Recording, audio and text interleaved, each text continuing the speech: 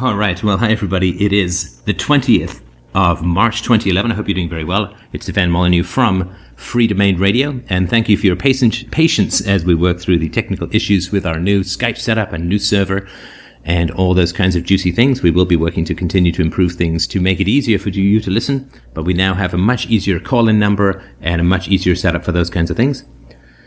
So, if you'd like to chat, given that we've started a little bit late, I am all ears. I'm going to do a show a little later today on Libya and some responses to my nuclear program. But for now, let's go straight to the listeners. And if you have questions or comments or issues, I'm more than happy to hear. I think we're just waiting for him to call up. Okay. Hold on. Open the pod bay doors, Hal. Okay. Hal, open the pod bay doors. Yes, sorry, go ahead. Hey, man, Hal. Okay. How's the sound? Is it better now? Okay. So, basically, since with the earthquakes, and like when I see on Facebook or on Twitter or whatever, pray for Japan, I get really annoyed, and I'm ambivalent about it, because part of what my thought is like, if you're, praying for Japan and thinking you're actually doing something, and you're not doing something else like donating money or whatever, that's just stupid and ridiculous and annoying. But at the same time, like, people in Japan seem to be feeling comfort from the Pray for Japan. They're like I've seen a lot of people in Japan, Japanese people, saying, thank you for the, thank you for thinking of us. Thank you for your concern. Thank you for having us in your thoughts, So I was just interested in hearing your thoughts on the whole praying for disasters, praying for Japan kind of thing. What you think about that?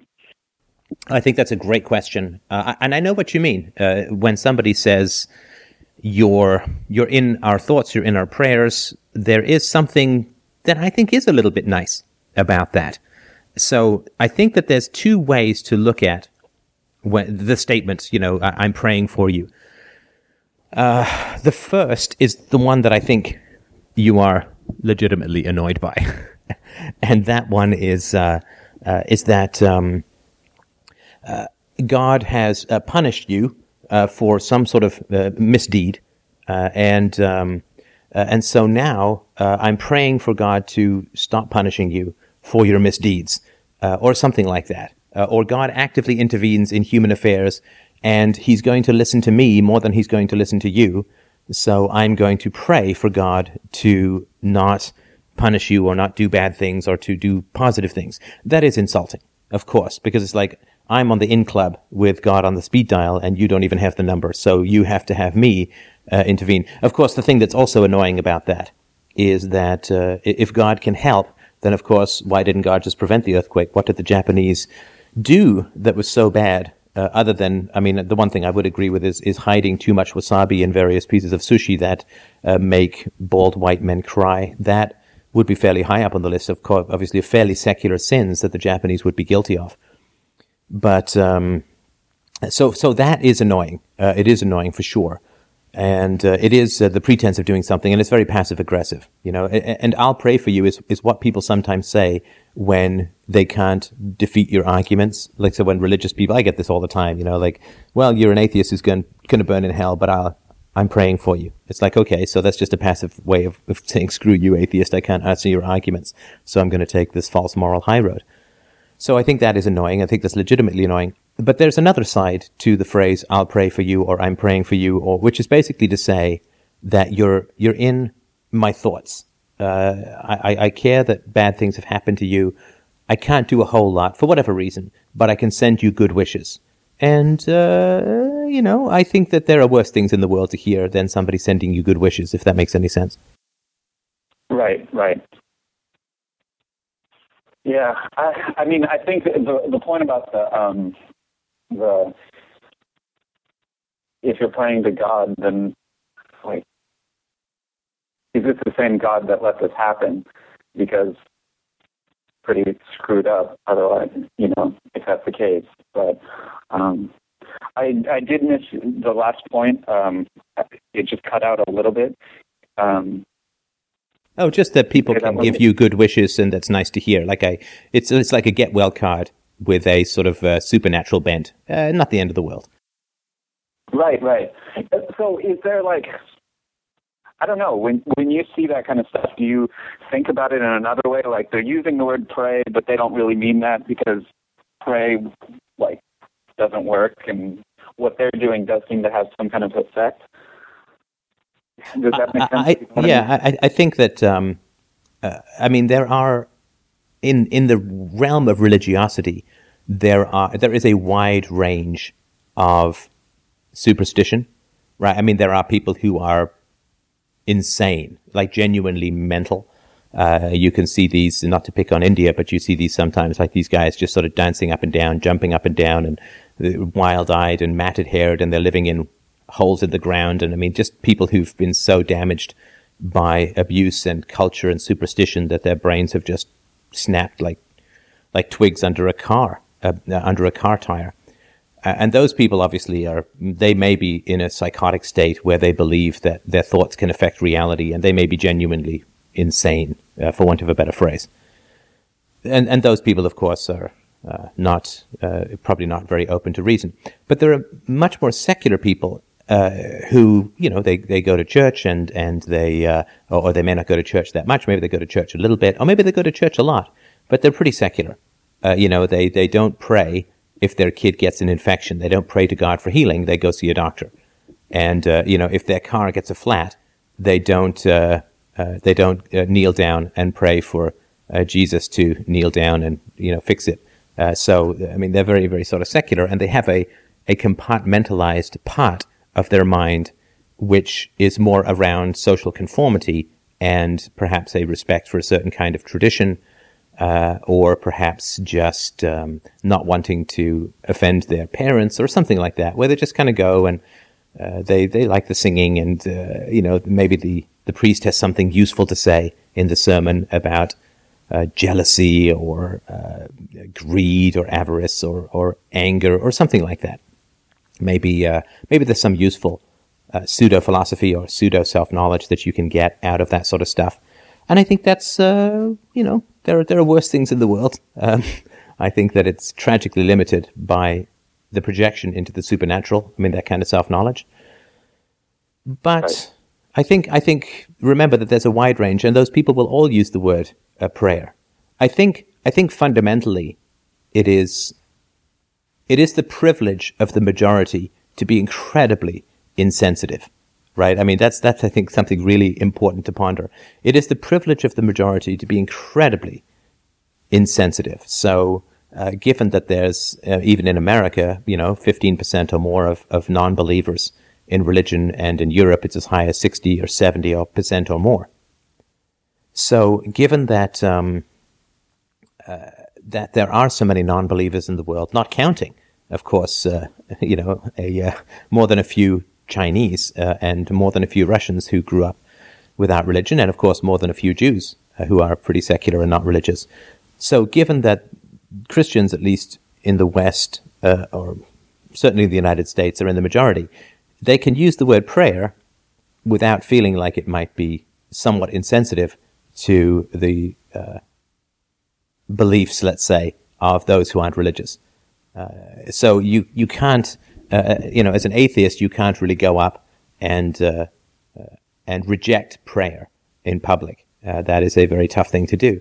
But as a Christian, you can go up and advocate prayer in public, and that's considered to be the norm.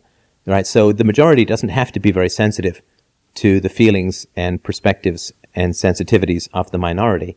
And tragically, that does seem to be the case, pretty much. So I think that's why the word prayer is used so often. Right. Yeah, that kind of connects to something else related to this for me. That, like when people say they're praying for guidance or something, it's easy for me to just say, oh, you're just having an ecosystem conversation, or you're talking to your parts, or whatever language you want to use. It's like, yeah, that's something good to do, and like I agree with.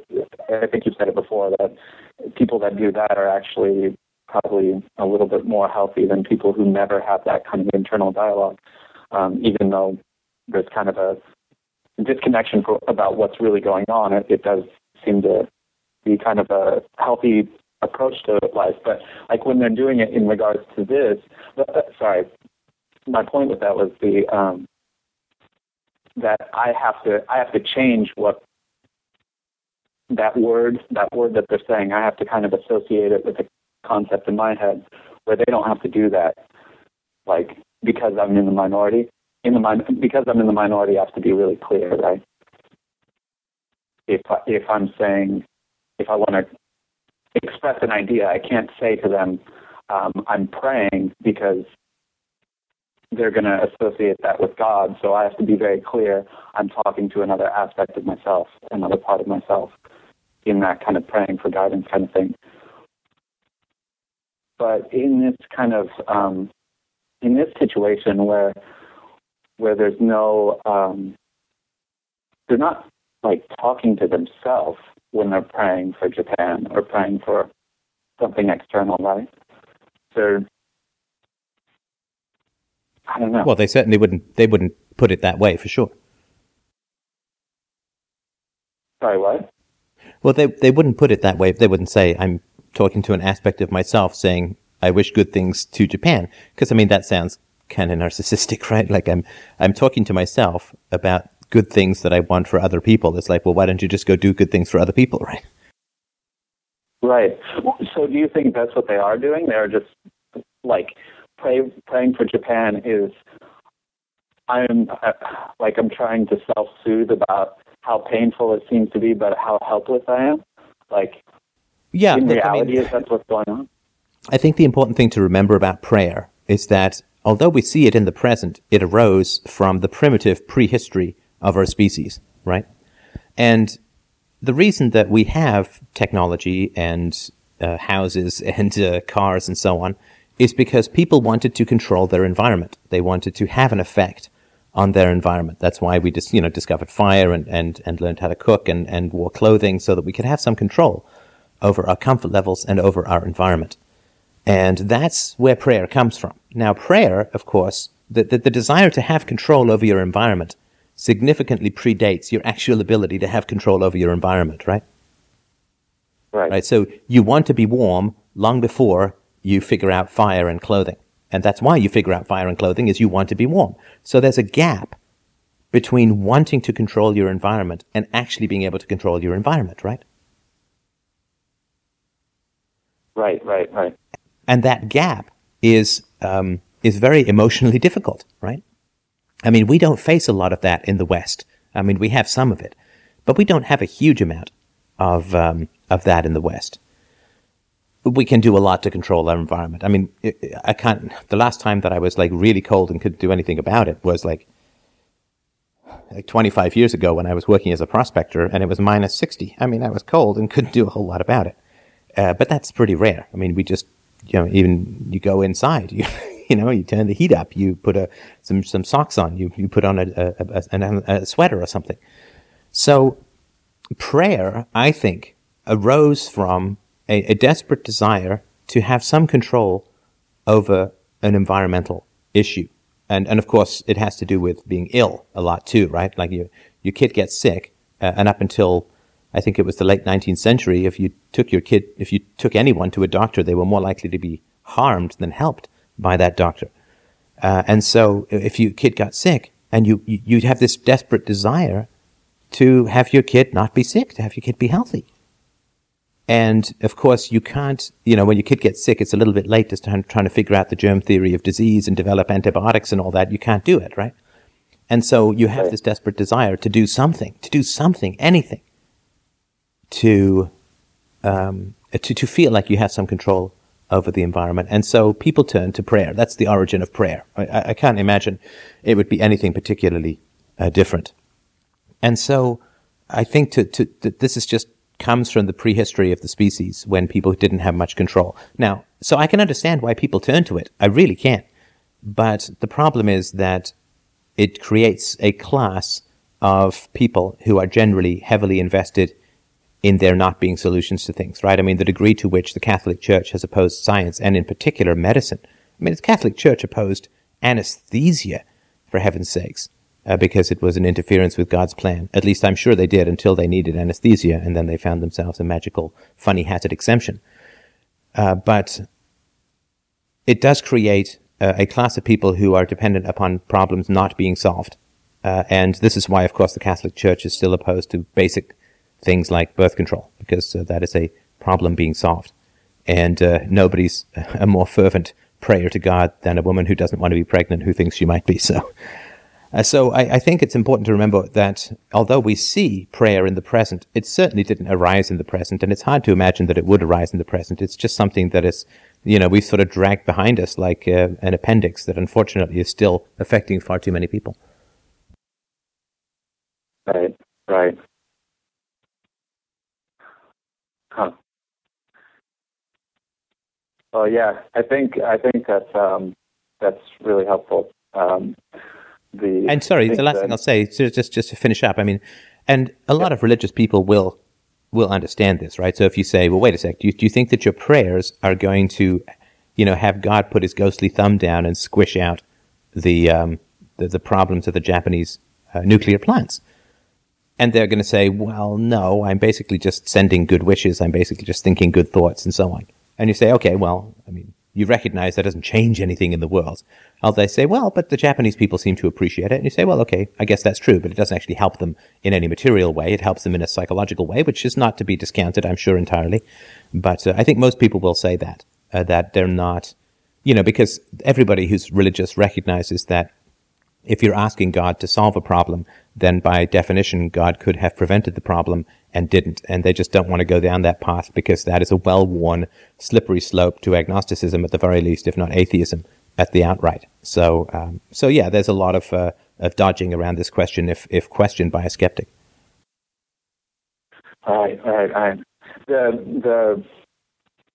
The thought I just had in regards to my own reaction to it, and something I think I need to just think about on my own, but something I just wanted to let you know because you might remember this. It feels my response to people saying prayer and how I want to interact with them after I see I'm praying for Japan is similar to how I used to go swimming with trolls on the board. It feels like the same feeling. So, yeah, I just think that's kind of funny. But if only interacting with trolls were as dignified as swimming. Yeah, right. It's more like a monkey poo throwing contest with sandwiches involved. But yeah, I think you're right. Sorry, go ahead. Yeah. I was just saying, I was going to say that it was swimming. I didn't specify water. That's right. It's a scuba gear from my rectum to my mouth. Yeah. But sorry, what were you going to say? Well, I mean, I agree with you that there is something provocative to anybody who's rational and philosophical, to somebody saying, I'm praying for the people in Japan. Because, of course, there is the assumption that you are religious. And that is a pretty rude assumption. Yeah. I mean, I just saw this on, like scrolling underneath the Fox thing the other day. I apologize, but Fox was on. I just wanted to get a bit of news about Japan. And I think some Jewish woman in Congress was complaining that the word Jesus Christ was used a lot in a Christian ceremony. And of course, they believe, I think, that he was a prophet, but certainly not the Son of God. And so we're told to have all of this sensitivity and sensitivity to the beliefs of others. And to some degree, that does go the way of atheism, right? In that some of the more explicit religious stuff is taken out of some public ceremonies and so on. But it shows a kind of parochial small-mindedness to go about trumpeting and blaring your religiosity without thinking, perhaps, for a moment that other people may not feel the same way, may not have the same beliefs. Right. And so that's one level. I mean, there's many, many levels at which it's kind of annoying. And the way to find that out is just to ask and say, okay, well, do you think that God is going to listen to your prayer and do something to intervene in Japan? And that's short circuits a lot of people, because it instantly brings up all of these problems with religiosity. That God can intervene, that God does intervene, but God is so passive, right? God is such a lazy bum. God is so ethically neutral that he won't intervene unless a whole bunch of people nag him to, right? I mean, that's really not, if it's right for God to intervene in Japan, then he should be way ahead of, well, first of all, he should prevent it, but let's say he's napping and he wakes up, then he shouldn't need a whole bunch of people to pray for him to do good things for Japan, because he's the best and most good and most powerful entity in the universe, and therefore he shouldn't need a whole bunch of people saying, God, come on, get off the couch, take out the garbage and fix Japan, come on. He shouldn't really need that. And so there is something annoying about people feeling that they need to get a big ethereal prayer stick and poke God in some sensitive spot so he'll finally, put down the Xbox, roll off the couch, and do some of his damn chores. Right. And I mean, even if for whatever reason it's right that praying to God after an event, he needs the encouragement or something, let's say, well then, why aren't you encouraging before the event? Like, why aren't you constantly praying for the whole world so that there's no earthquakes or tsunamis or whatever? And it's bullshit, but yeah. Right. Now, but the only other thing that we should, I think, leave ourselves open to is that, and this would be fairly convincing evidence of something unusual, is that if anybody and everybody who was negatively affected by the Japanese quake turned out to be the member of the same Satanist cult, that would be pretty interesting. Again, not holding my breath in any way, shape, or form, but that's something to keep an eye out for. Right. Then clearly it would be divine punishment and so on. Now, do you have, since you are interested, of course, very closely connected to Japan yourself, right, do you have suggestions of what people can do and where they can go to get the best aid to Japan? Well, I mean, I've donated to the Red Cross, but I haven't found anything that useful, because from what I've gathered, actually, the Japanese government is kind of trying to stop too much foreign help, and I'm not sure why. But I don't have any novel suggestions other than Red Cross, Doctors Without Borders, whatever charity you think is a good one to go with. I would, if I was there, I think I'd probably want to go up there and volunteer personally, but since I'm not, I don't know. All right. Well, thank you so much. And of course, I think that our good wishes do go out to the people of Japan. Not that we think it changes anything in particular. If you want to donate, the Red Cross, I think, is a pretty good place to do it. And it is tragic. I mean, of course, they're sitting on 20 plus years of economic stagnation. And this, of course, is I think the death toll is not insignificant. And of course, the financial toll is going into the hundreds of billions of dollars. So it is a real challenge. And, certainly it is. I was watching some of this stuff the other day, just with huge sympathy and also huge admiration for the degree to which the Japanese people are pulling together, and the degree to which, of course, there's no looting, and there's, spontaneous help organizations are being set up, and people are helping each other enormously. Exactly as, of course, anarchic theory would predict. Not that I want to sort of turn it into a proof of anarchism. I don't want to sort of exploit the, even at that distant level, I don't want to exploit the tragedy, but there is a huge amount of spontaneous organization that is occurring, that is not government directed, that is people helping each other, which is, of course, exactly what any rational theorist in this area would expect. Yeah. And of course, the Japanese government is doing everything in their power to try and make the pain and suffering last as long as possible by they printed a whole bunch of money right after this happened to stabilize the financial market. They are talking about raising the taxes to help, so that they can send more help is what they're saying, of course, but it's just bullshit. And there's a lot of Japanese people calling for, like, the people affected by this are, immune to all taxes for 5 years.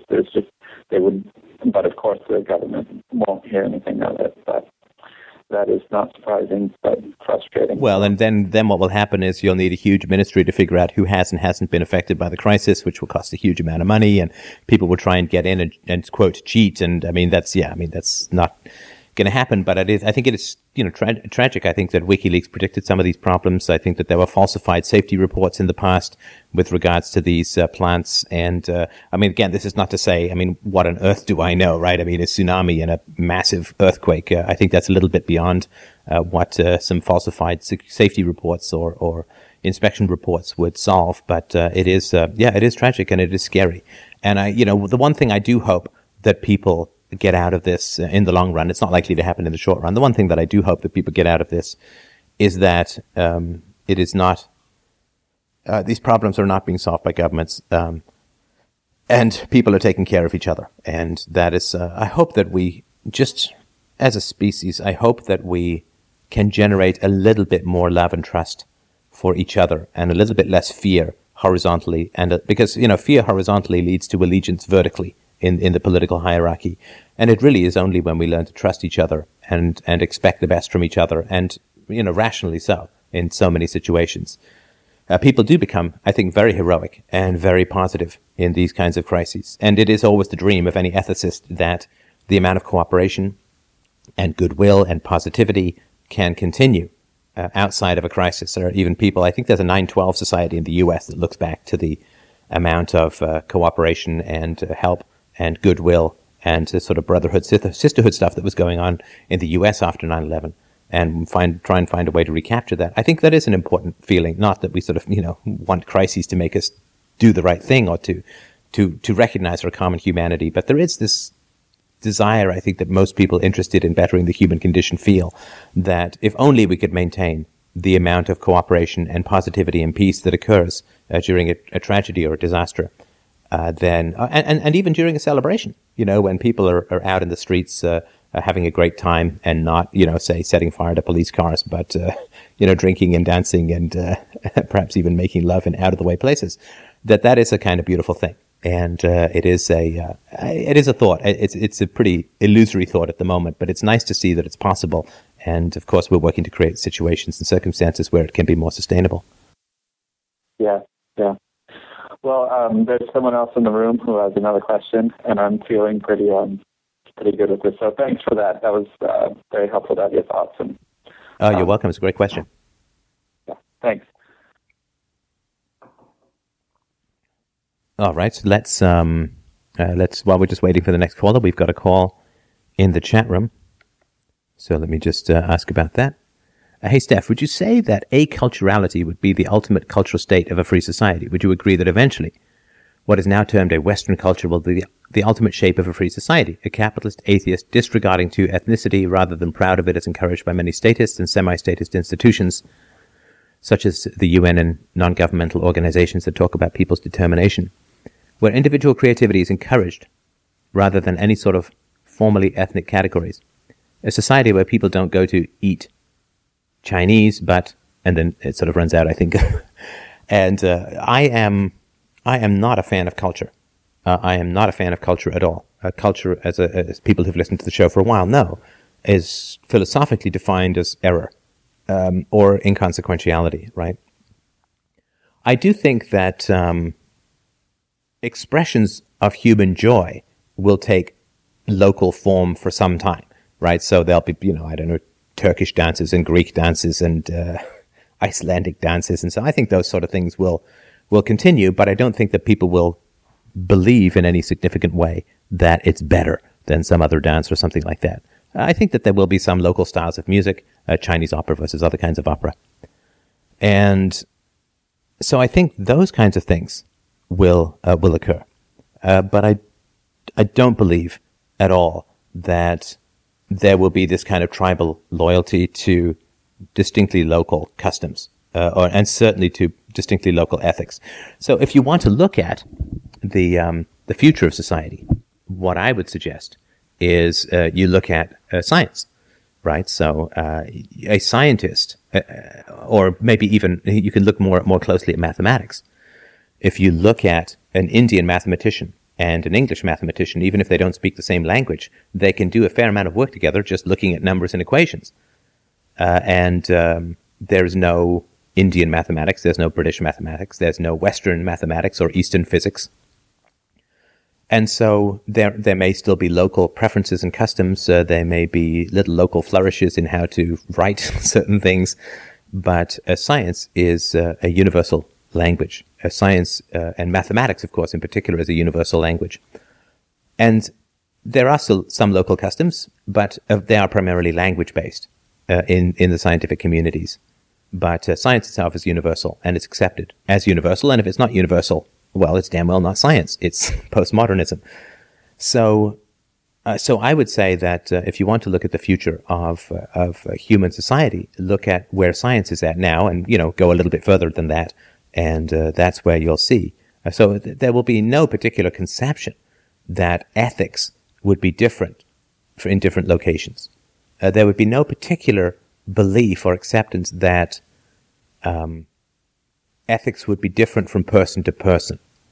And somebody who said, like in a free society in the future, anybody who says we need a group of people with exclusive moral rights in order to make society secure and take care of the poor and protect the whatever, it would be pretty much viewed as someone coming up and saying, at a physics conference, we need to elect a small number of people to be immune to gravity so that we can harvest clouds and produce better weather. I mean, such a person would be viewed as either joking or crazy. And if they persisted, then they would be viewed as crazy. And so the idea that we would promote a small group of individuals to have opposing moral capabilities from everyone else, like the ability to initiate force rather than non-initiation of force, I mean, it's completely accepted right now, of course. But the idea that we're going to promote this in the future, or that this would be accepted in the future, it would just be viewed as crazy. And children would completely understand that it was crazy. I mean, if you go up to your average 5-year-old and say, let's both concentrate and make Billy over there float into the air and be immune to gravity, she'll look at you like, what? And the idea that we should both vote and make somebody else immune or have the opposite moral laws than everyone else would be viewed as kind of ridiculous. And silly and joking, and if the joke persisted, crazy. So that's, I think, the way to look at how things are going to go in the future. Fortunately, we have some examples now, and we know how well it works. Or medicine, of course, medicine, right? I mean, the same sort of thing. There are some, but actually, medicine's not perfect because there are some regional differences in susceptibility to ailments. It's going to be closer to mathematics or physics.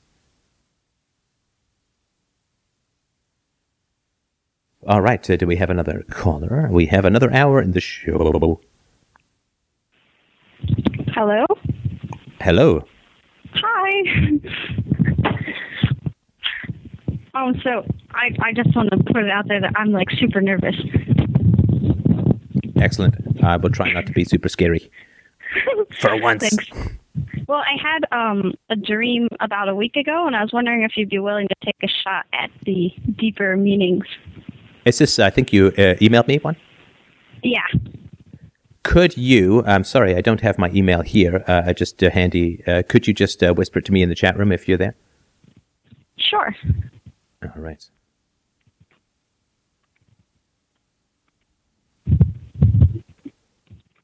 Okay.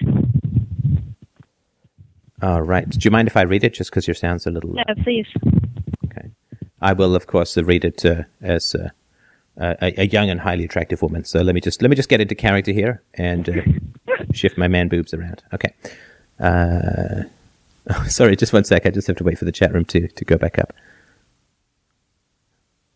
Oh, sorry. While I'm waiting for this, somebody did ask me last week whether or not Isabella had shown any more indications of UPB.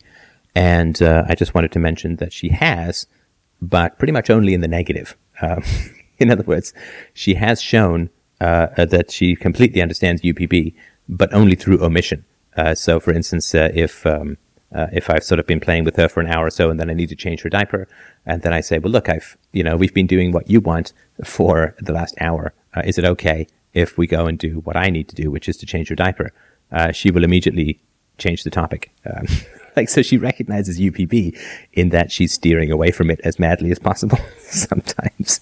And so that is very interesting. And she's experimenting with lying at the moment, which I think is very cool and interesting and helpful. I think I definitely want her to have that capacity. So she is definitely able to recognize that absence or to recognize UPB in that kind of way. So I just wanted to mention that she is, you can, in a sense, you can see UPB in the same way that you can see how a body fell based on the chalk outline after the body's been taken away. So I just want to sort of mention that. I'm sorry, perhaps you can just read it while I'm trying to gather it here. Sure. Okay, so I had just come home to what looked like my parents' house from a challenging but rewarding day at work, and it's moving, and it had been a payday. I was working for the same boss I have now, but my job was to walk around the city in the rain with my boss and some guy instead of babysitting, which I actually do in real life. It was raining outside, and I was enjoying walking around in the warm weather in the rain. Then I was home in my old living room, which looked like my old living room, my parents' house. I had to use the bathroom really bad since I had to go, like, in real life. But so sorry, I'm trying to...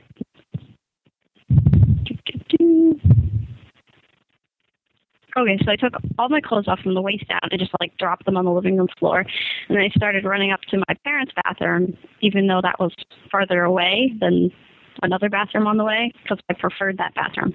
I was worried, though, as I was running through the house half naked, that someone would come home and catch me. But I got to the bathroom in time, even though it was sort of slow run, when that happens, where you can't move as quickly as you want to. But I got to the bathroom, I locked the door, started going to the bathroom, and then I heard my mom enter the house.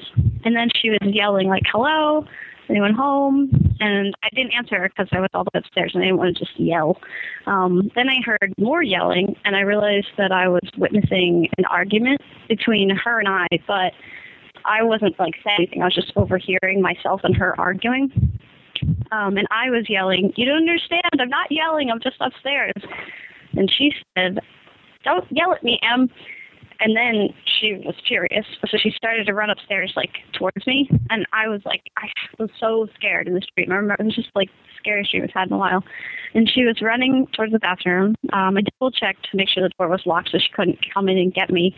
And then I was finished going to the bathroom, so I squatted down in the corner to just hide and curl up in a ball. And I was whimpering in my dream, and I heard myself whimpering as I woke up, because soon after this, someone bumped me and I woke up. So my mom came to the bathroom door, and she looked in a window that was at the top of the door, which doesn't exist in real life. And she just was peering into the window, and she smiled real creepily as if to say, "I know you're wrong, I forgive you." She used to say that stuff in real life when I did something that bothered her. So I just was whimpering and crying and terrified in the corner. And then I started thinking, okay, where can I go to get out of this house, because she's awful. So I was going through my friends now. I was okay, well, I could go to so-and-so's house. Oh, but he still lives with his parents. Oh, I could go to his house. No, he's still with his parents. So I felt really discouraged thinking about getting out of that situation. And that was the dream. I see. That's good. Very interesting. Do you remember if you could just paste it into the chat room, that'd be great. Do you remember what was happening the day before this dream? Yeah, I wrote it down because I might ask that.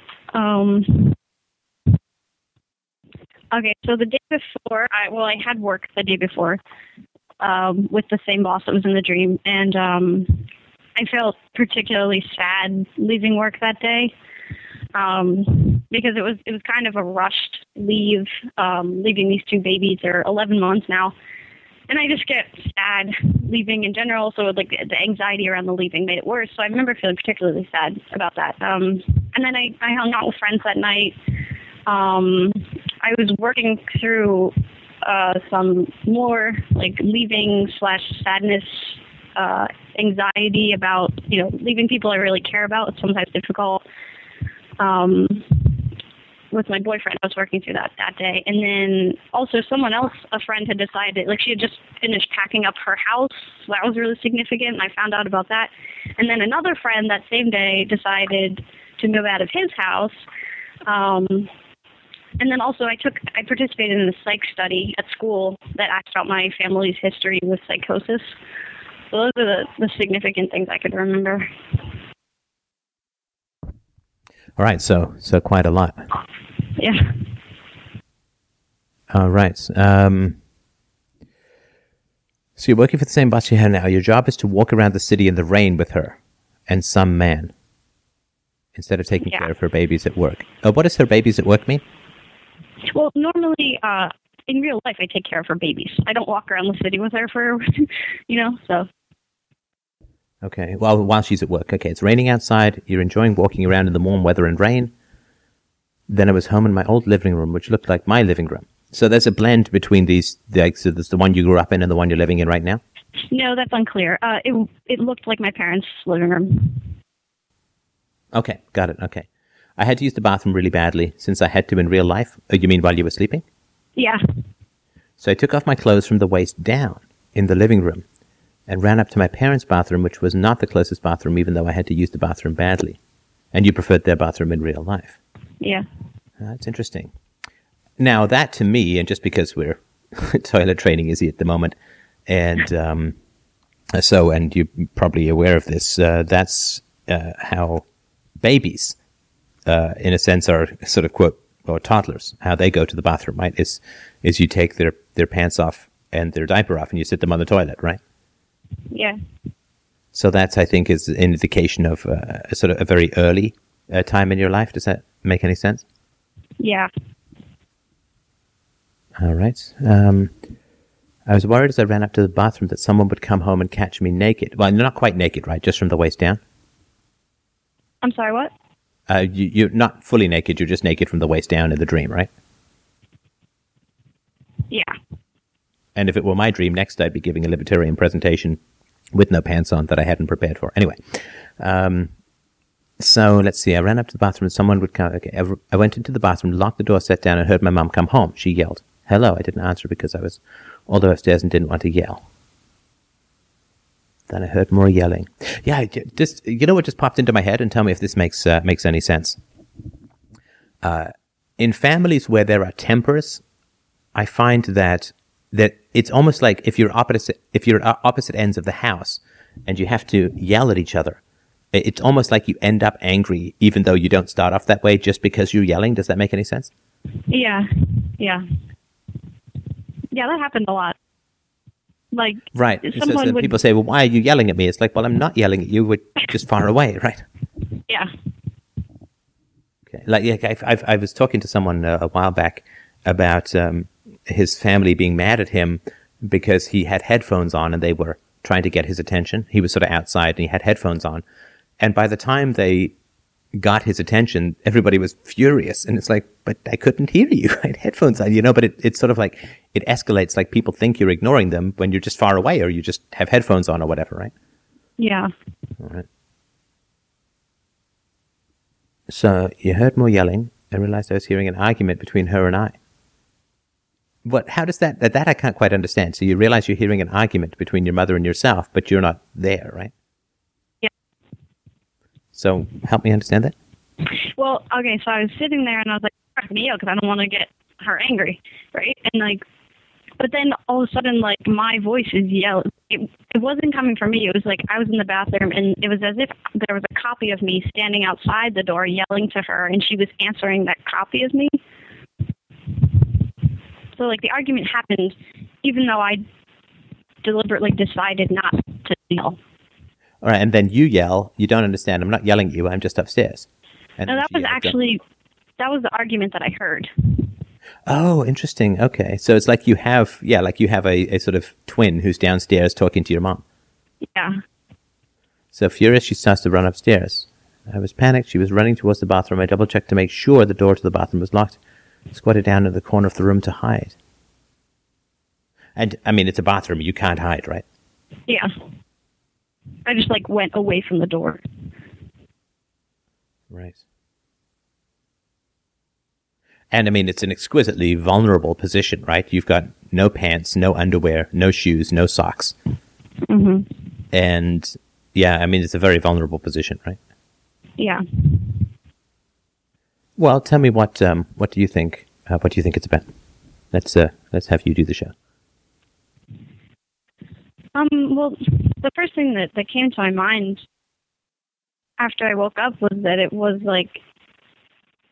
how a lot of times dreams are pretty cryptic. This one was really familiar. It was just I was never chased around my house naked, but but we were hit on the butt a lot. So that, and the humiliation of that was really similar to the humiliation in the dream.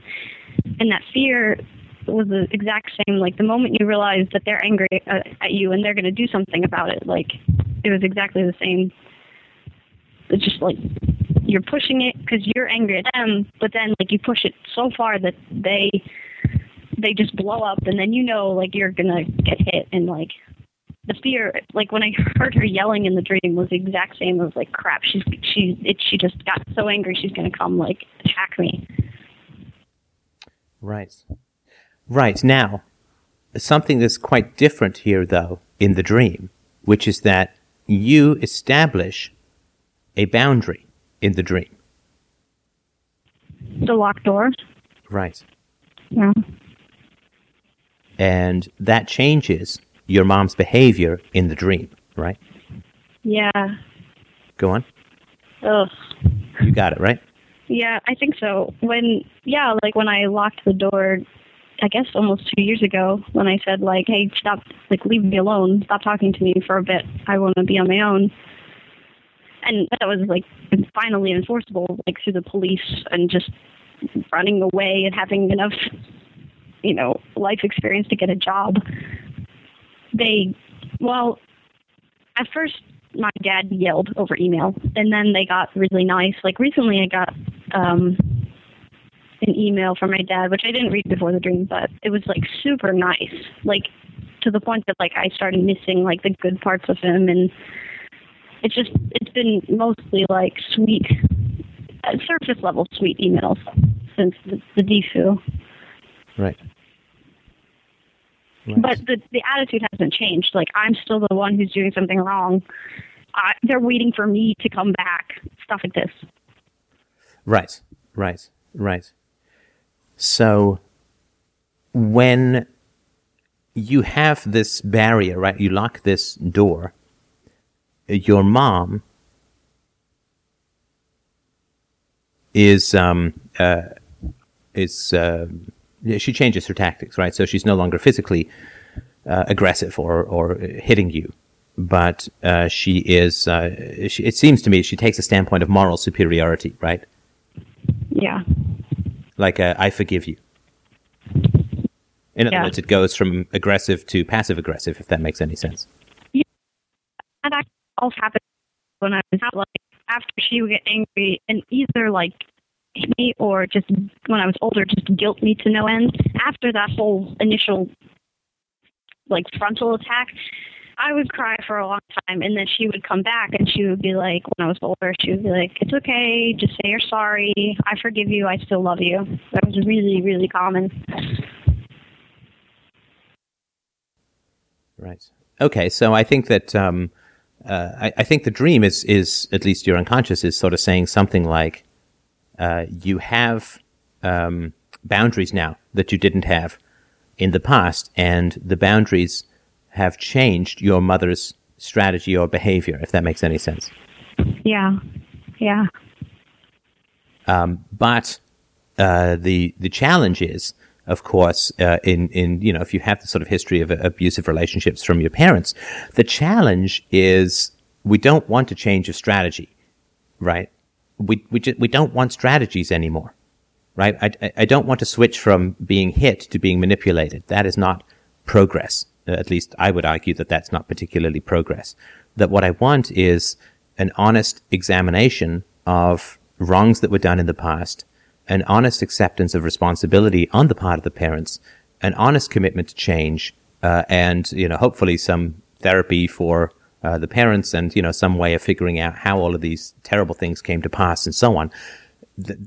A non-defensive, non-aggressive, non-manipulative, non-moralizing approach to trying to solve the problems within the family.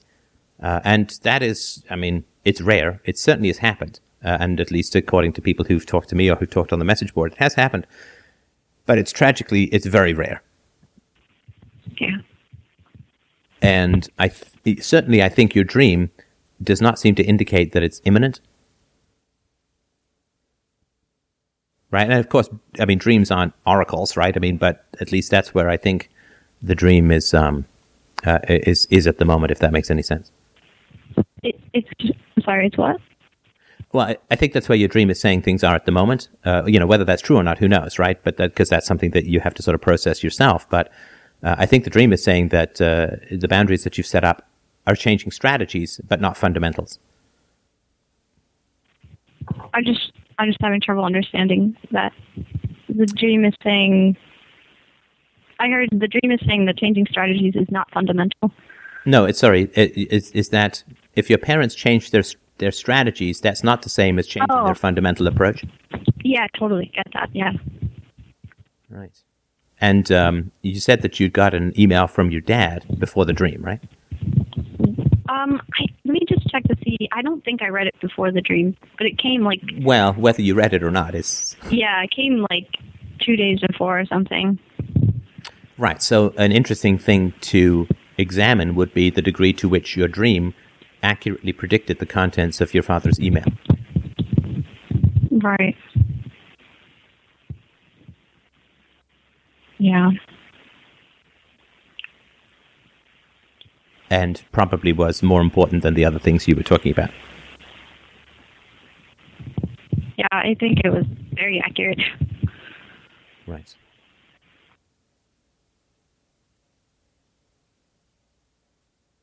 Right. And so, so I think that having people approach you in a sort of, quote, nicer way, but without accepting any responsibility for misdeeds or problematic behavior or abusive behavior in the past, is not the kind of progress that we all kind of want from these kinds of situations, right? Right. Oh, wow. Yeah. That's amazing, because, when I got his email, there was even there was a glimpse for the first time ever that was oh, maybe, and oh my God, now I get it. Go on.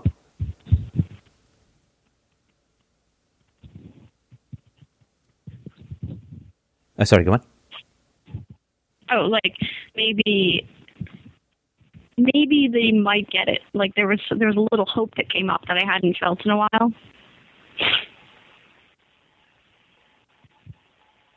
But it didn't. I would say, and again, this is your family, your situation, and certainly, no one can tell anyone else what to do in these kinds of situations. But I would say that when people get it, and look, you've listened to this show before, so when I've had conversations with people who get it, or even when I get something in the middle of a solo cast, there is a very strong emotional current when someone gets it. It's not, you can't miss it, so to speak, right? Yeah. Yeah. It's not something you have to sort of search around for. Yeah. It's sort of like a fast-forwarded sunrise. It's not like blink and you miss it, or let's see that one more time and look at the details. It's not like, those, I was just thinking that, those pictures you used to get on menus when you were kids, spot the differences between these two pictures, and you have to kind of really look, and, one buckle is filled in and one buckle is not filled in, and all that sort of stuff. Right. It's not that detailed. At least I don't think it's not that detailed or that complicated. It tends to be something that's just wow, okay, sunrise, and that doesn't mean everything's solved, but it means that there is room for progress. There is momentum. There is a potential that's really there. And it's almost like you can't miss that sort of stuff, I think. Yeah. Well, that makes total sense. So I hope that is there anything else? Dreams, you could go on and on. I just want to sort of make sure that we get to where I think the dream was pointing you. Yeah, that was clear. Fantastic. I did wonder if you had a thought on the very last part of it. Thought about going to my friend's house, but I realized like they were with their parents as well.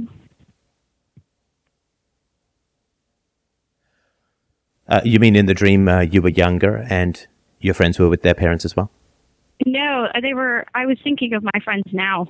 Like, can I go to current friend number one's house? No, he's with his parents. I don't want to be in that situation either.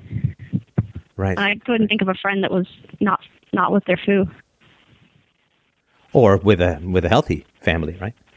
Yeah. Right. I don't know. I'm just trying to mull it over. Most of my friends are not in healthy families, or they just eat food, Right. Well, I think that the dream would be pointing you back to a susceptibility to this kind of manipulation that would have been part of your life after the physical abuse had stopped, but before you had more adult options. Right.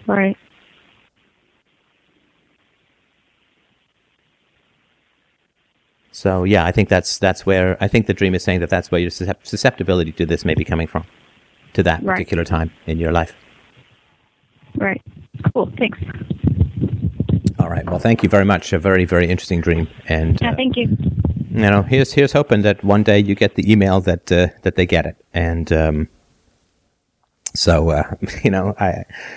sometimes it's hard to keep up hope, but it certainly has happened in other families. So let's keep whatever fingers we can crossed. So, all right. I think we have time for another caller if we have anybody. I haven't seen anything. I've just been keeping half an eye on the chat room. I haven't seen anything in the chat room, but I am more than happy to hear from other callers.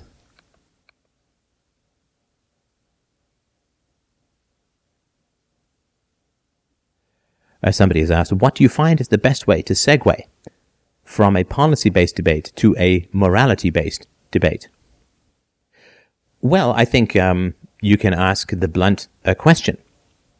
And the blunt question is, do you want this policy to achieve a particular end, or do you think it comes from a place of moral idealism?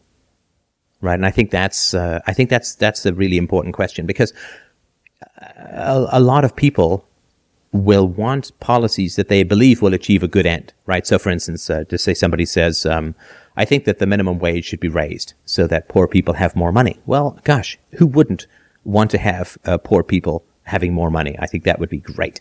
As long as it's real money and not fake money. And so if somebody says, well, I think the minimum wage should be raised because I want poor people to have more money, you say, okay, well, is it because you just want poor people to have more money, or is it that you think that there's some moral ideal that raising the minimum wage conforms to? So that would be my particular approach to it. And if they say, well, I just want to achieve a particular end, then say, okay, then it doesn't have anything to do with morality in particular. It's just you want a particular end. And so let's just make sure that it's not, that we're not talking about ethics. And now if they say, well, no, it's good to help the poor, it's virtuous and so on, then you can ask them to define what virtue is. And then I think you can get a positive contribution going.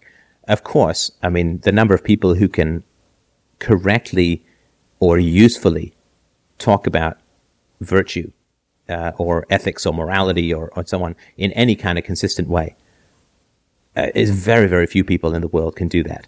And so what will generally happen is people will respond in a pretty tense way because they want to achieve something good in the world, but they don't know what virtue is. They don't know what philosophy really says in a useful way about goodness and correctness and wisdom and achieving the right things in the right way and so on. And so it's like people really, really want to get across a chasm. You know, they're like Evel Knievel at the age of 5 in his stroller saying, gee, this stroller really needs a jetpack so we can get across the Grand Canyon. And so people are looking across this canyon to the good life, to a virtuous life, to a happy life, to a peaceful life, to a good world, a moral world. They're looking across this deep canyon to a moral world. And everybody wants to flap their arms and fly over, and everybody wants to will themselves over, and everybody wants to imagine that if they get a big enough catapult, they can get over. What nobody wants to do, or what very few people want to do, us, I think, being the exceptions to this trend or this rule, what very few people want to do is to knuckle down, turn away from the canyon, turn away from the chasm, turn away from the vision of this better world, and sit down in the shade with a drafting board, with some equations, with some slide rules, with some T-squares, and actually start to build a bridge across this chasm called the bad now and the better future. And the reason that people don't want to do that, the reason that we all want to stand on the edge of this canyon, looking at this cloud castle on the far side of a beautiful world, of a free and happy and moral and prosperous world, the reason that we don't want to turn away and go to the dismal little shed of philosophy and start actually building, start actually researching, start actually experimenting, start actually designing a bridge that will someday cross this canyon, is because when we turn away from this canyon, we turn away with the knowledge that we are not going to get there. We turn away from this canyon with the deep and abiding and sorrowful understanding that it is not us who is going to cross this bridge to this better world. And it may not be our children who are going to cross this bridge when it is eventually built to a better world. And that is a very sorrowful realization to come to, that we can see this better world, that we want so much to live in this better world. But when we turn away to actually start building the bridges, there aren't even mines yet that can produce the metals that we need for this bridge. A lot of the engineering is barely invented to build the bridge to this better world. The physics is only partially understood. And when we turn away from regarding this heaven that we want to cross into and live without going through the unpleasant necessity of dying in the religious sense, we are turning away from it and looking at the materials that we have, which is 3 pieces of bubble gum and 1 stick of balsa wood, and going, okay, it's going to take a long time to design, it's going to take even longer to gather the materials, and it's going to take even longer to build. And we will not be crossing that bridge. We may not even see it start to go up. We may not even see the materials gathered that are needed to build this bridge to this beautiful world that we all want to get to.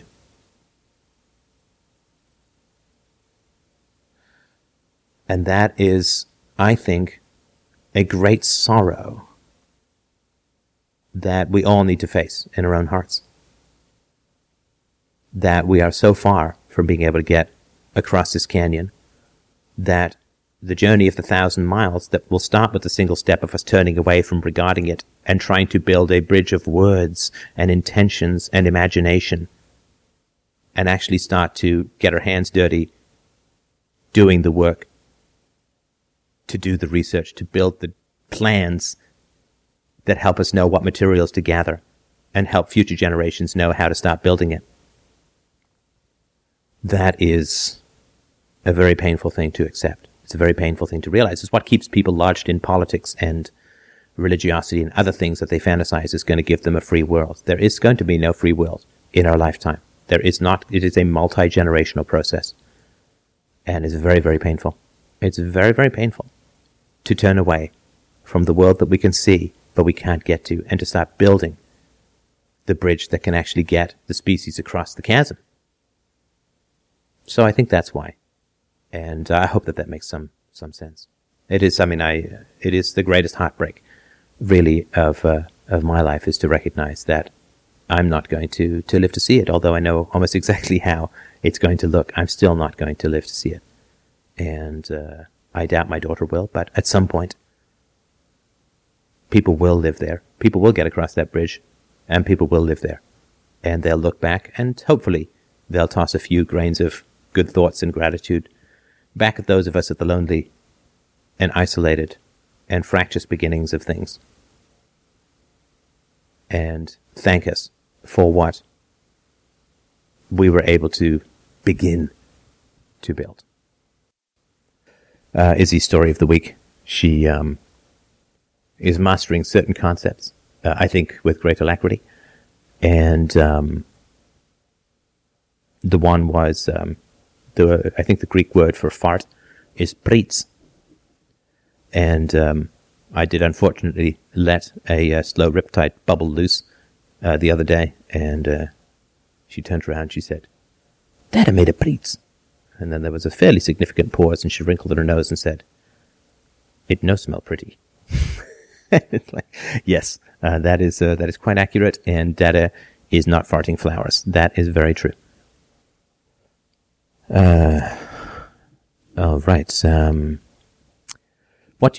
asked, what do you believe will be the economic consequences of the earthquake in Japan regarding radiation, a cleanup, Japan running having to ditch a lot of dollars, etc.? I don't know. I'm certainly not an expert in much, but I will tell you what my opinions are. Certainly nobody can know for sure. Let me put on my magic hat of anarchic prognostication and see what we can come up with.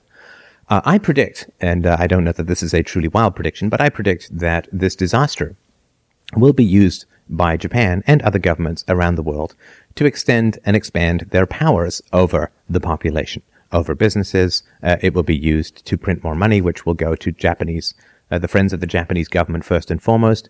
It will be used to raise taxes in order to pay for a cleanup that is going to be almost entirely done by the private sector anyway. It is going to be used to extend regulatory power over more and more Japanese industry.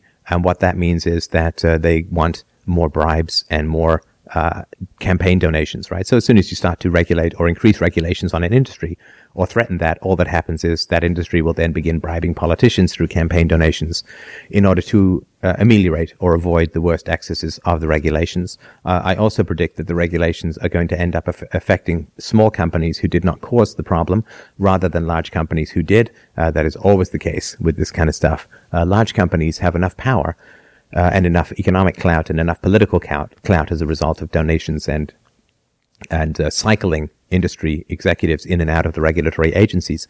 They have enough power to make sure that whatever regulations go into place eliminate competition or at least minimize competition from smaller and more nimble companies. And when regulatory requirements are raised, the cost of complying with those regulations goes up, of course, and it goes up proportionately larger for small businesses than it does for large businesses, right? So if you need two lawyers to make sure you're compliant with something, if you're a small company, that's a significant problem, and if you're a large company, it's not, right? So all of this is going to occur. So it's going to further fuel the corporatist, semi-fascistic feather bedding between the state and large corporations. It's going to increase taxes. It's going to increase government control over the economy. And this is my particular prediction. And so the Japanese, of course, is the third largest economy in the world after the United States and free domain radio. And so it's going to it's going to survive and it's going to continue to struggle. I mean, the businesses will still continue to produce despite the enormous amount of regulatory pylons that's going to come down the pipe. And so they will continue to struggle, and they will continue to innovate, and they will continue to attempt to grow. Despite the increasing burdens being placed on their shoulders, they will stagger up the hill of profitability even more. And that's my sort of my prediction about how things are going to work. And we have time for one more. Oh, do you see this as the kickoff for the global collapse? I don't know. What I thought about Libya? Well, I mean, Libya is depressingly simple.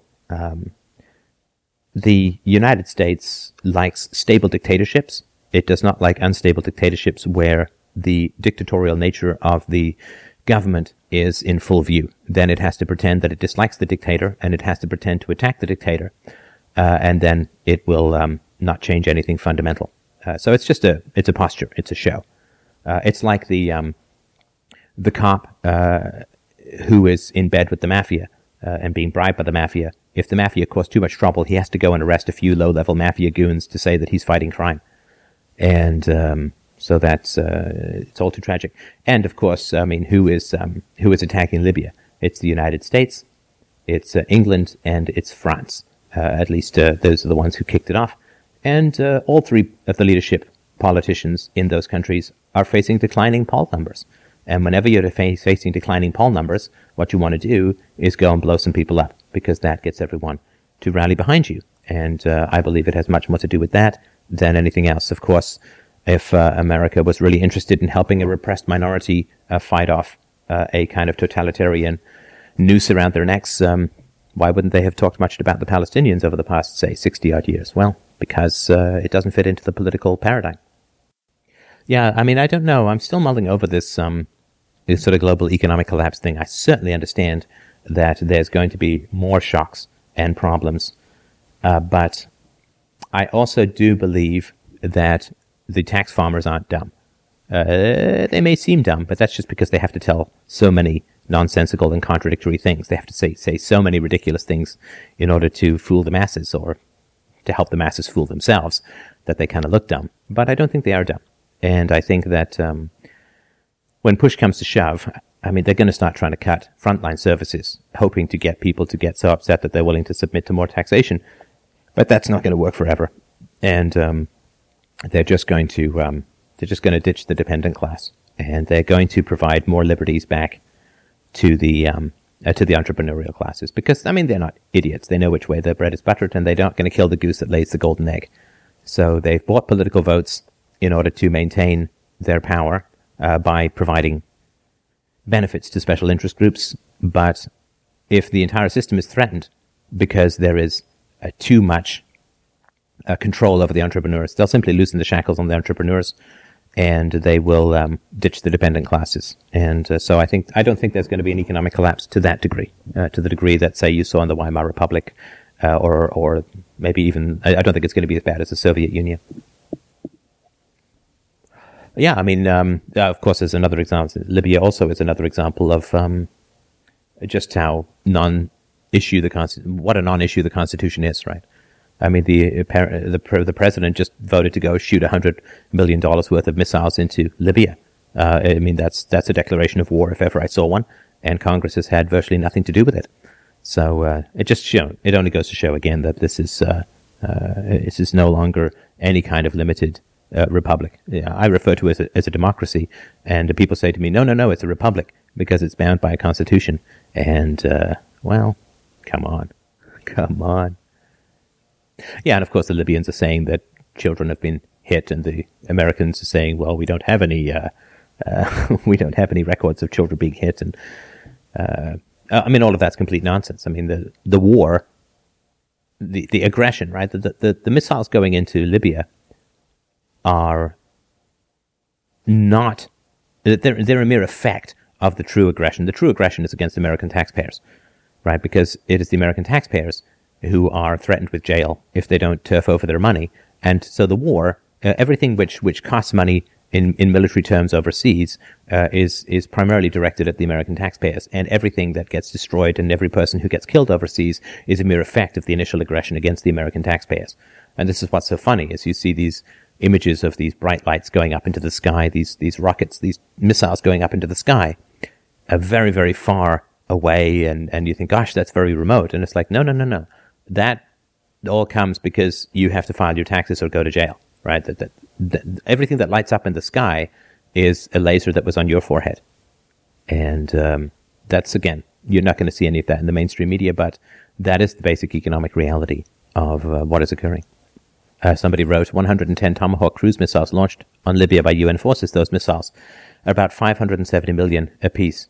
570,000 apiece. Insane. Yeah, it is. It is for sure. But you have to, I mean, Gaddafi, of course, is an evil troll of Mordorian dimensions. But you have to at least recognize the degree to which he understands U.S. military. So, for instance, he's not fired back on any of the U.S. planes. I don't know if he's got the weaponry to do it, but if he did, it would be insane to do so, because he's not interested in destroying the U.S. economy in the way that some of the other Arab nationalists or Arab insurgents are. So he's not firing back on the U.S., which is, of course, quite wise. And what he's doing, though, is he said, I'm giving 1 million weapons to my citizens. Now, I don't know whether he's got them. I doubt it. But what he is basically saying is, if you invade, you're going to face exactly the same kind of insurgency that you do in Iraq and in Afghanistan. So he understands that U.S. troops on the ground is the only way he's going to be ousted. It's not going to happen from missiles. You don't get regime change through missiles.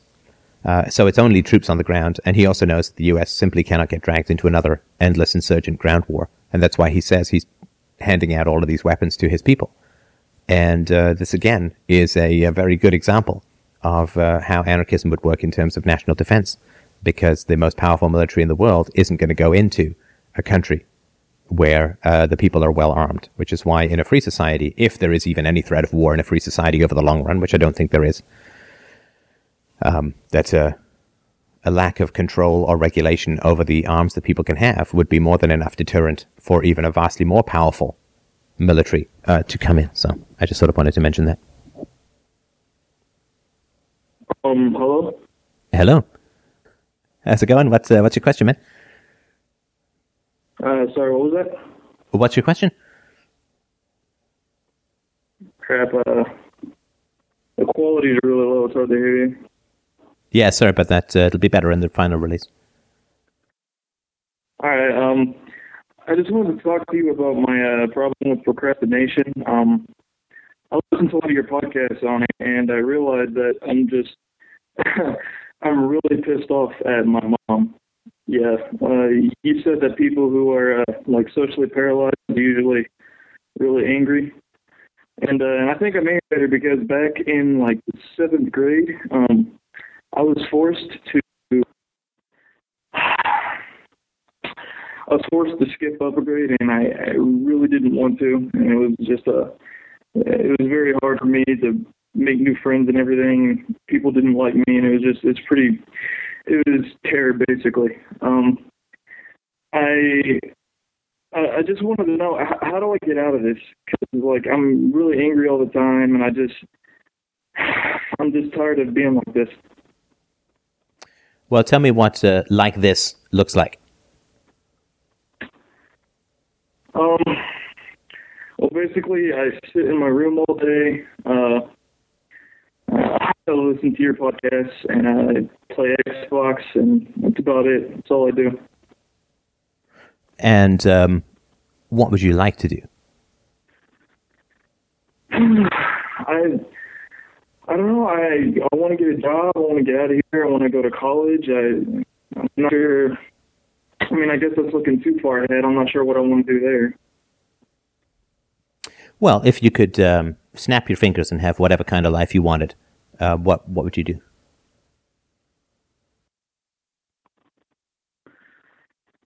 I honestly don't know. I guess the CEO of a company, Go on. I'm not sure. Well, that's something. So you would like some sort of financial success and some sort of authority or, I guess, power in the business world. Is that right? What was it? You'd like some money and some power in the business world. Is that right?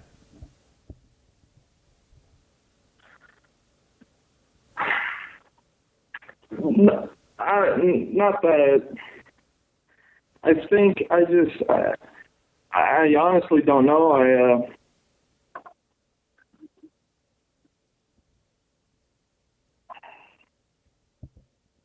Let me ask you another question.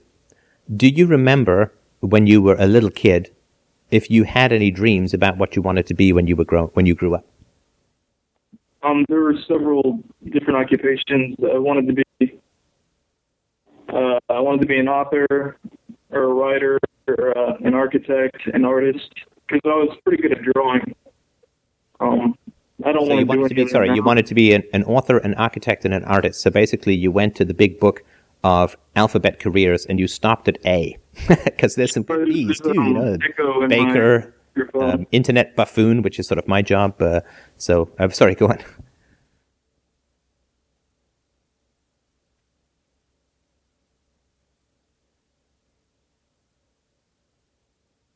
Oh, did we lose you? Are you still there? Oh, hello. Sorry, I had the stream playing at the same time. I was listening to you on Skype. So. Oh, no problem. Okay, so you had some good ambitions and some high ambitions, right? You didn't say like I want to be a waiter, because that's further along in the alphabet. So you wanted to be, since you couldn't be an aardvark, you wanted to be an author. And so on, right? So obviously you're intelligent and you're ambitious and you want to do some important things with your life. Is that, at least that's how you started when you were a kid, right? Yeah. And so what happened? Or what didn't happen? Well, I was getting, I was doing well academic. I was doing well in school up until the 7th grade, which is when I got skipped up. After that, I was so angry that everything just went downhill. I started getting F's in class. I came home depressed every day. I didn't want to do anything after that. Right. Now listen, I want to tell you about me, because remember, it's all about me. But no, just because I think I understand. When I was in England, I was in private school, boarding school for some time. And, however brutal it may have been physically and emotionally, academically it was quite good. And when I came to Canada, I was in Whitby for a couple of months, and I went to school there. I was in grade 8. Then when I came to Toronto, I was put back in grade 6. I went 2 grades back, and I tried to sort of get out of it, but what am I going to do at the age of 11, right? So I think I sort of understand. I wasn't sort of put forward, but I was put backwards, and that was pretty brutal to do a lot of that material again. And I thought for a while that I was angry at the school, and that wasn't the case for me. Yeah, for me either. I'm pretty sure I was just mad at my mom, and at my teachers. Right. So, yeah. So what was your mom doing when you were getting Fs and you were coming home depressed every day? Well, I remember the first time I showed her my report card. She was pissed off. She was yelling at me. My brother was in the car. And my brother was like, well, maybe he just doesn't know the material, Mom. And she said, no, that's not it. He's just pissed off that I made him do this, and now he's procrastinating. He's not doing his work. Right. So she felt that it was a form of passive aggression on your part? Yes. And what happened from there in that conversation? Well, I mean, she was saying all the time about it, but nothing really happened. I just more yelling every time I brought home a bad report card.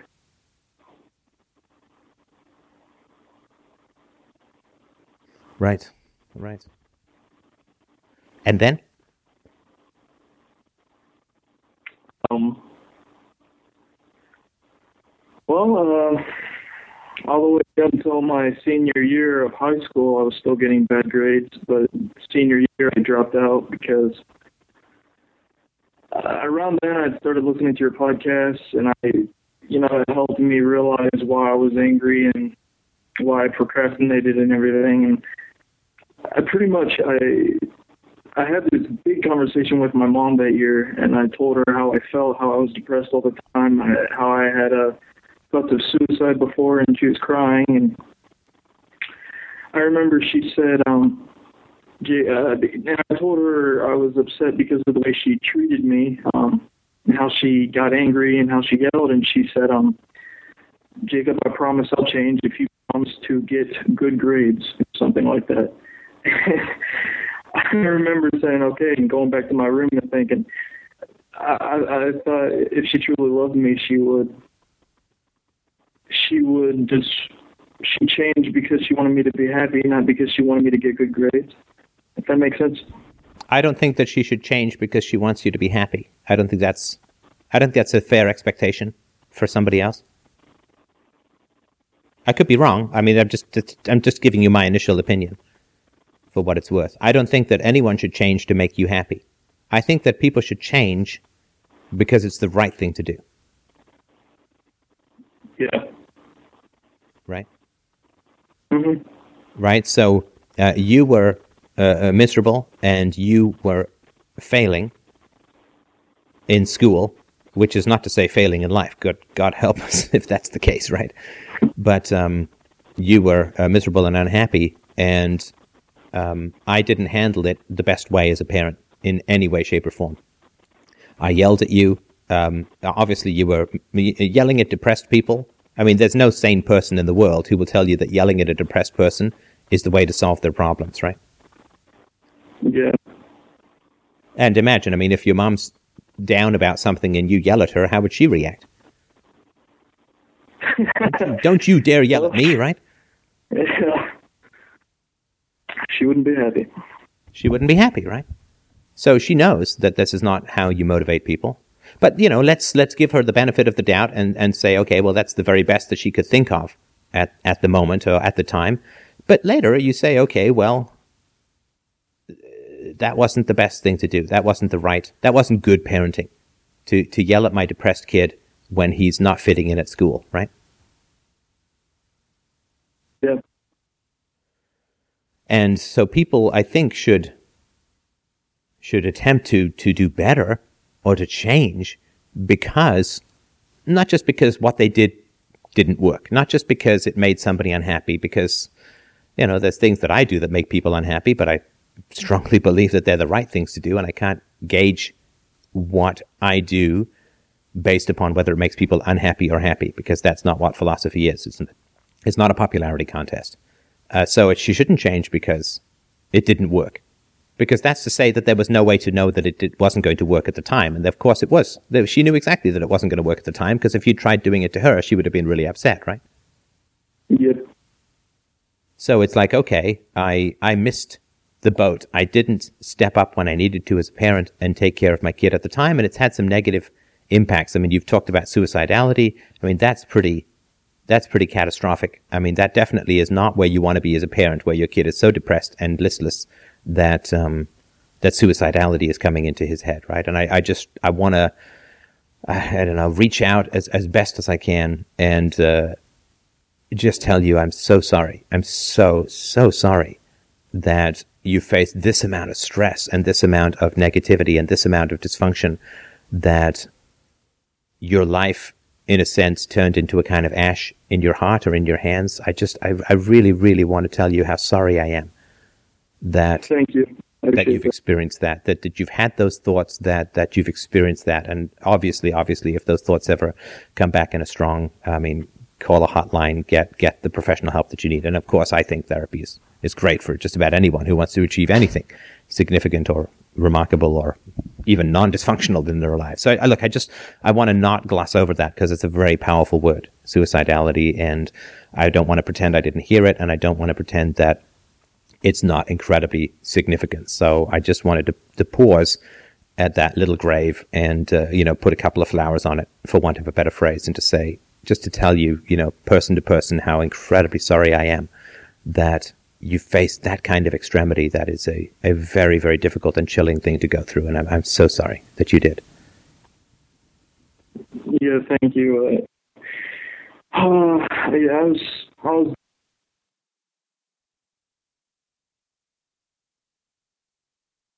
starting to get some now. When I was a kid, she yelled, and she didn't spank me often, but every now and then she spanked me. And I think, and this is just a theory, I haven't thought about it enough. I think I was only getting good grades in school because I remember when I brought home that report card that she was really happy when she saw the A's. and my older brother, he always got bad grades in school, and I always felt like proud of myself for doing better than him. Well, I'll tell you something that occurred for me. Again, I don't want to make this about me, but it popped into my head, and I think it might be. No, I appreciate it. I think it might be something useful for you, right? So, because I'm no therapist, no psychologist, so I can talk about myself till the cows come home, and hopefully it'll be of use to you. When I was a kid, I was really into painting and drawing, and I did a lot of it. And I even remember I dragged an entire door home once because I wanted to paint a landscape on it, and I actually did quite a bit of a landscape on it. And I had a chalkboard, and I did lots of drawing, and I did portraits even up into my 20s and so on. But I remember when I was a kid, I had drawn something nice, something I think pretty good on the easel. I think like most people who get into drawing or painting, you have something in your head that you want to draw or paint, and what you come out with on the page is just horrible. I remember I wanted to paint a rosy-cheeked child going down a snow on a sled. And I wanted the cheeks to be so red that you could almost tell the temperature of the air. And I remember when I was like 6 or 7, I was at boarding school, and I painted with these, big thick paints, and it was just like this big black circle with a sled under. Like, it was just looked terrible, right? Compared to what was going on in my head, it was such a huge gap. And when I was home, I would draw and use. I tried to do chalks, and I did sort of some watercolors, and I did some graphite work and so on.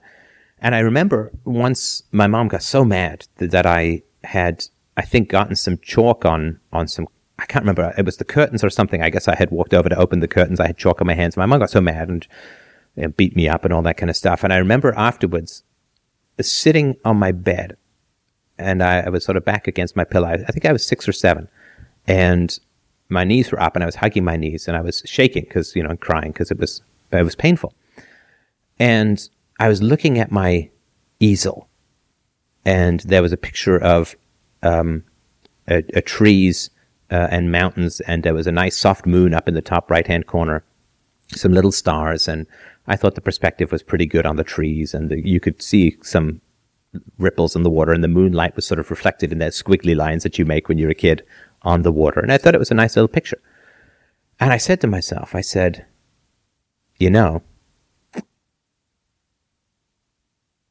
this is the last picture I'm ever going to make. And I'm so mad at my mom, and I'm so mad at my circumstances, I'm so mad at my dad, I'm so mad at everyone, that I'm on strike. And if this easel is never cleaned, what people in the future are going to do is they're going to look at this easel and they're going to say, well, there was a great talent that never came to fruition. And I think part of me thought that the world was going to look at this great talent that didn't come to fruition and look at my mom and say, what did you do to break this talent? What did you do? And they would leave like spotlights on her, and people would get mad at her because because I was no longer going to be an artist. And people would see what had been lost from the world and the potential, and they'd get mad. And of course, none of that ever would have happened if I had stopped. And of course, within a couple of days, I was painting again because I liked it. And, I sort of got that surrendering it for the sake of a beating wasn't the right thing to do. So when your mom said that, well, he's just mad at me, and that's why he's getting bad grades, I wonder if there may not have been more than a grain or two of truth in what she was saying. Sorry, could you say that again? I wonder if there might not be a grain of truth in what she was saying, that because you were so mad at your school, at your environment, and look, I get that it's not about skipping a grade. I mean, lots of people do that and they don't end up in that state. So it's probably a lot more than that. But what if you are punishing authority figures in your life by underachievement? What if? I don't know. But what if? Yeah, I think that's true. Just the smallest thing, I'll think, what will my mom think if I do this? And as gross as it is, like taking a shower, I'll be like, she probably wants me to take a shower. Let's not do that today. And it wasn't even conscious before, but until I heard one of your podcasts and you talked about it. And yeah, it's that bad. And I get it. I mean, I think I get it. I mean, I as much as I can get it over the freaking phone, I always want to see people's faces, right? But I think I really get it. I get the degree to which resentment and a feeling of being bullied and controlled and ignored. And also, I think if your mom took a great deal of pride in your achievements, then if you're mad at your mom, taking away those achievements is a way to get back at her, right? Yeah, that's true. But tell me why that is insane in the long run. I mean, I get it, not, right? But you tell me how that is so gonna fucking not work in the long run. Well, I'm screwing myself over when I do that. Well, she wins, right? Yeah. I mean, you think you're winning in these little victories, right? But, and then look, I'm not saying that she wants your life to be a failure. I'm not saying anything like that. But in this mental battle that you've got going on, yeah, you certainly don't come out the winner, right? Yeah, that's true. But tell me more. Tell me more.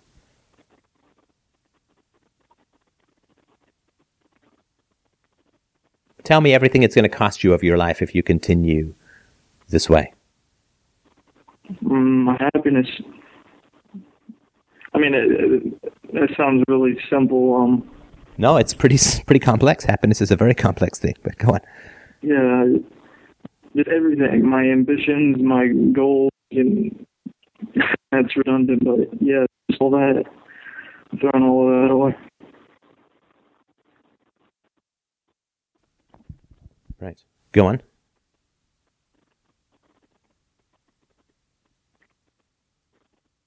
I'm guessing you're in your 20s, sure. Right? Are you late teens or in your 20s? I'm 18. You're 18. Okay, tell me what this looks like at 40. Tell me how your life looks like without change when you're 40.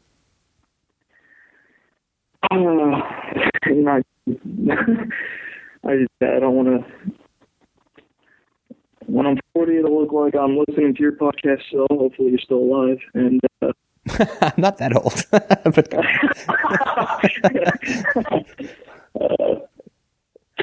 Still playing Xbox. So. Yeah, like with the other two guys who are mad at their mom who are still on Xbox in 20 years, right? Yeah. But go on.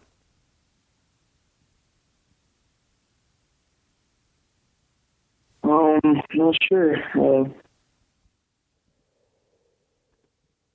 And what about when you're 50?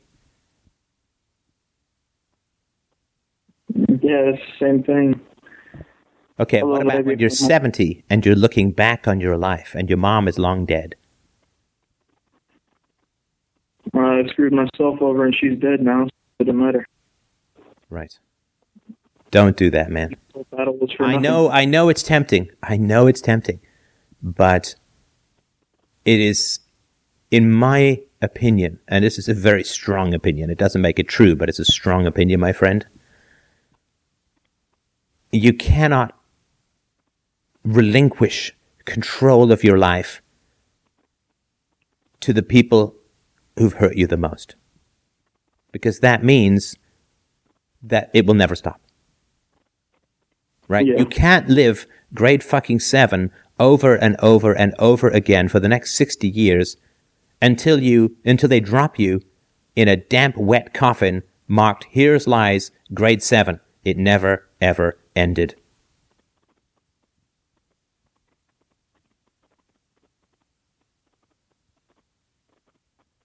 You can't relinquish your life to people who've hurt you, to people who've made you angry.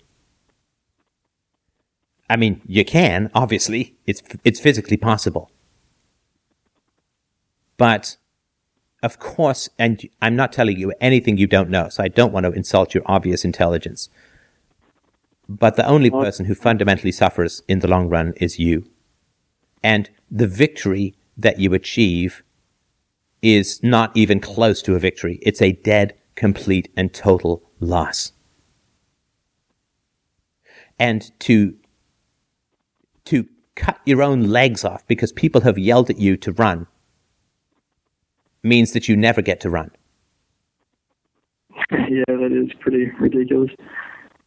But understandable. Again, I'm not saying you're crazy. It's understandable if you're that angry. It's understandable if you feel that disrespected, if you feel that unsupported. I understand it. I really do. So I don't want you to think like, oh, what I'm doing is crazy and that makes no sense. It makes sense. It makes sense. But it's like if somebody keeps yelling at you to play piano and then you say, oh, I'm fine, I'm going to cut my own hands off. It's like, okay, so you don't get to tie your shoes. And maybe if you're not getting yelled at, you really would like to play piano.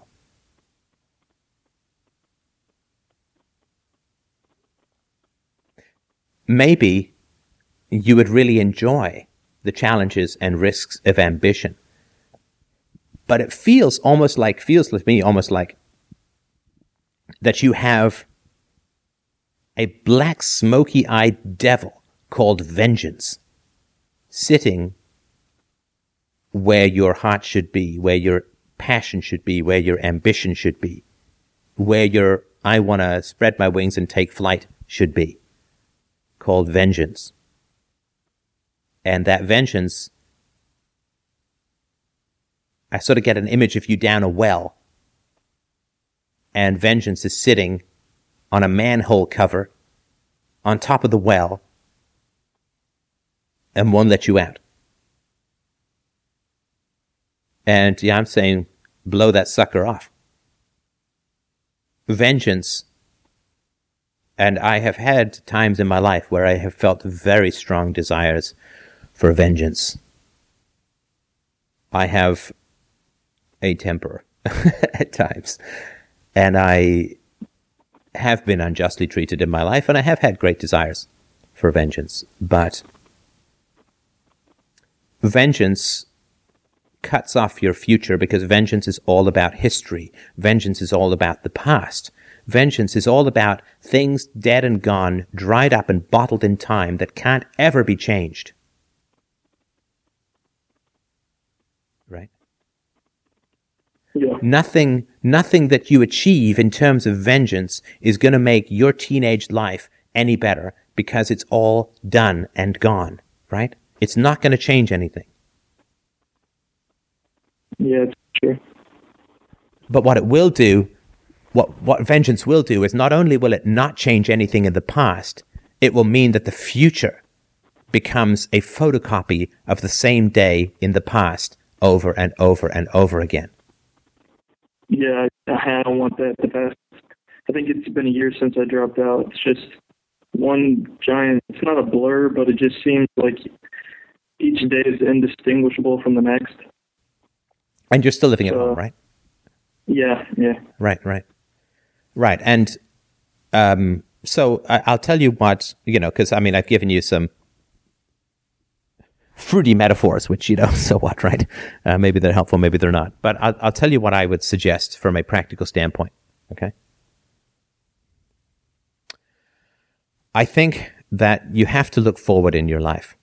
I know that it's important to deal with the past, and I'm not saying forget about the past, but there's, if the vengeance theory is correct, who knows, right? But if the vengeance theory is correct, then it's not going to achieve what you want, right? Because you're not punishing your mom fundamentally. I mean, maybe you are, but fundamentally, you're the one who's suffering, right? Yeah. Unfortunately, your mom is, at least to some degree, participating in this, in that she's not willing to do change at any cost, right? It's conditional, like if your grades get better or whatever, right? Sorry, what was that? Well, your mom is to some degree participating in this because she's not saying, like, change, we have to change this no matter what. Your life is not starting the way it should.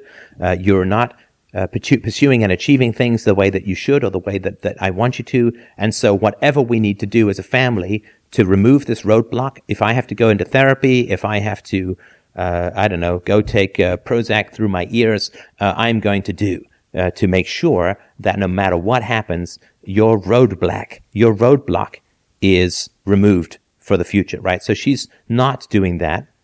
So to some degree, she's not. I mean, right, so she's participating to some degree in this cycle. So I don't think it's reasonable to wait for change to come from your mom. Yeah. So this is what I would suggest. First of all, you need to fucking panic, right? You need to panic. As you say, the last year is a blur, and I think you understand that without change, your life is going to dry up and blow away, right? Yeah. I don't want that for you. You don't want that for you. Because you can pull this shit off when you're 18, but you can't when you're 38, and you can't when you're 68, and right? You can't. Yeah. And so I would suggest you didn't finish high school, right? Right. Okay, you need to finish high school. I'm gonna lay it out for you, and then you can tell me that I'm an annoying and bossy idiot, and maybe I am, but I'm gonna tell you. I value your opinion. Okay, you need to finish high school. I don't know whether you have to go back. God help you. Although I guess now, what's interesting is that if you finish high school now, you're finishing it in the age that you would have been if you hadn't skipped ahead a grade, right? That's true. So it's like, okay, fine. You put me ahead a year, I'll stay back a year. But fine, only make it 1 year. That was my original mentality, yeah. I'm sorry? That's what I was trying to do the first year, just get held back. Yeah. So there's your victory. You got taken a year, now you've gotten a year back, and so you're on equal playing field and you can go ahead with your life. So yeah, you can get a GED, or as Chris Rock calls it, a good enough diploma. So you can get a GED, but you need to finish high school. And it's not because I think there's anything hugely useful in the last year of high school. I don't think there is hugely useful stuff in the last year of high school, but it is, unfortunately, based on the system that we have, it's just a minimum requirement for doing anything, right? Whether you want to go to college or not, or whether you need to finish high school, in my opinion. So, because otherwise, how are you going to get into the army? I'm just kidding, right? So, pick up the phone. Like, I know it's Sunday, right? But get the number after we talk of your local high school or wherever. I don't know how the hell you finish high school, but call them and say, "Listen, I need to finish high school." And maybe you have to go back. Maybe you can do it while you're working, or maybe you can do it at night, or whatever, right? But you need to finish high school, because no matter what you want to do in your life, that's going to be something you don't want to have to keep answering questions for the next 10 years about why you didn't finish high school. Does that, look, I'm not asking you to agree with me. I'm just asking you, like, if you get what I'm saying, right? Yeah, I do agree with you. Okay. You need to find ways to begin to let go of the anger. And look, it's a bullshit thing for me to say, as just about so many things I say are complete bullshit. But you need to find some way, because the anger is eating you, right? There's this actress, Sharon Stone. You don't know her because you're young, but she may still be alive when you're 42. I don't know. But there's this actress, Sharon Stone, who said about fame, you think it's feeding you, but it's eating you. Right? There's this thing about anger, right? You think it's feeding you, but it's eating you. Right? Because anger is healthy, I think, and appropriate in a sort of fight or flight situation. But when it becomes chronic, it's like chronic stress or chronic anger or chronic sadness, which I guess is a kind of depression.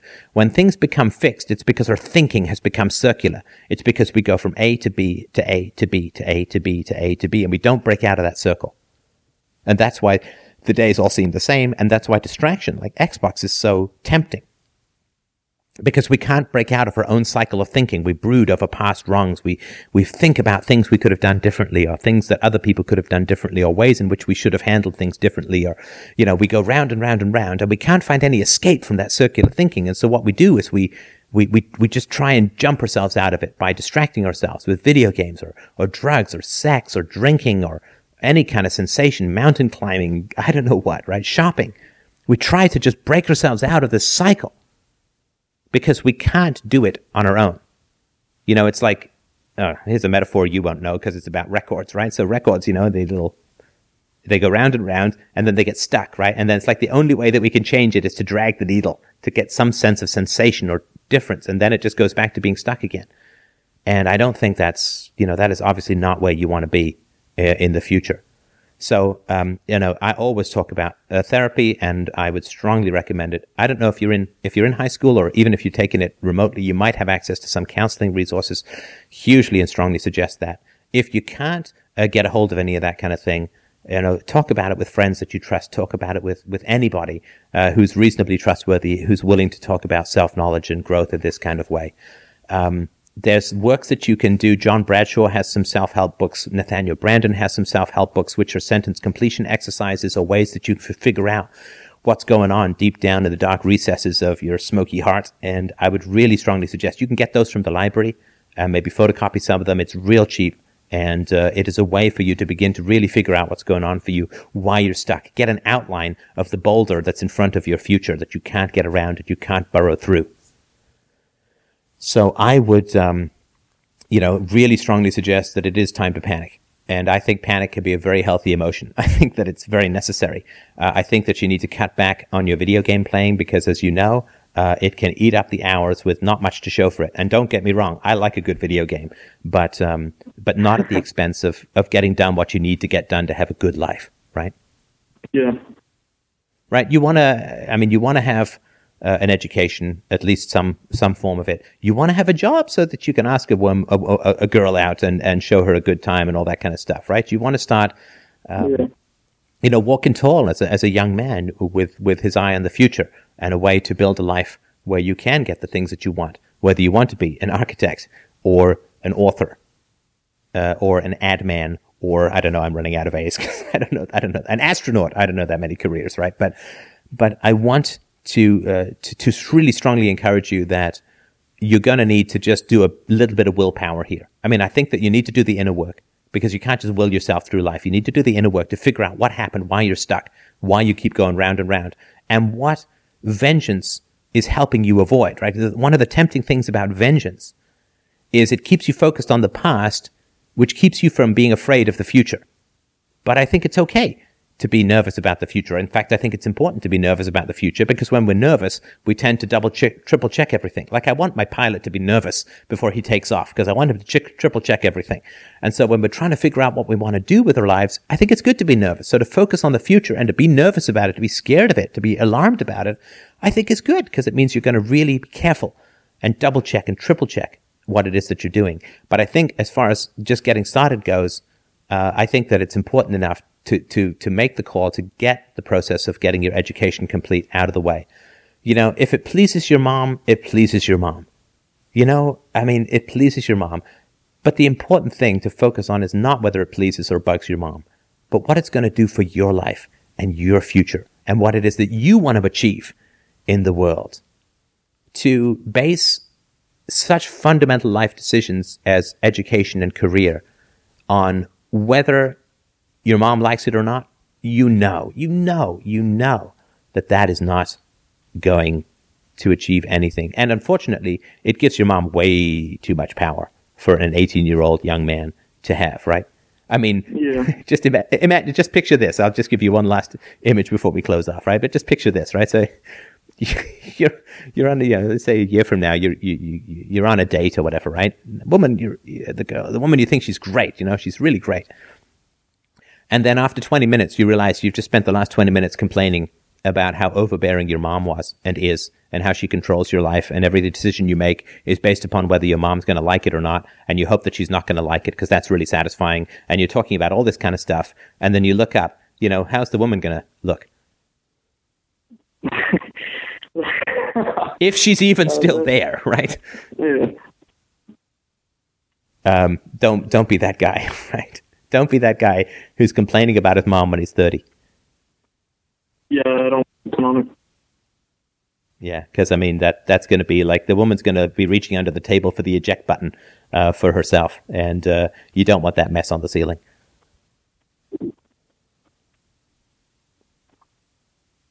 Well, thank you, Steph, for talking with me.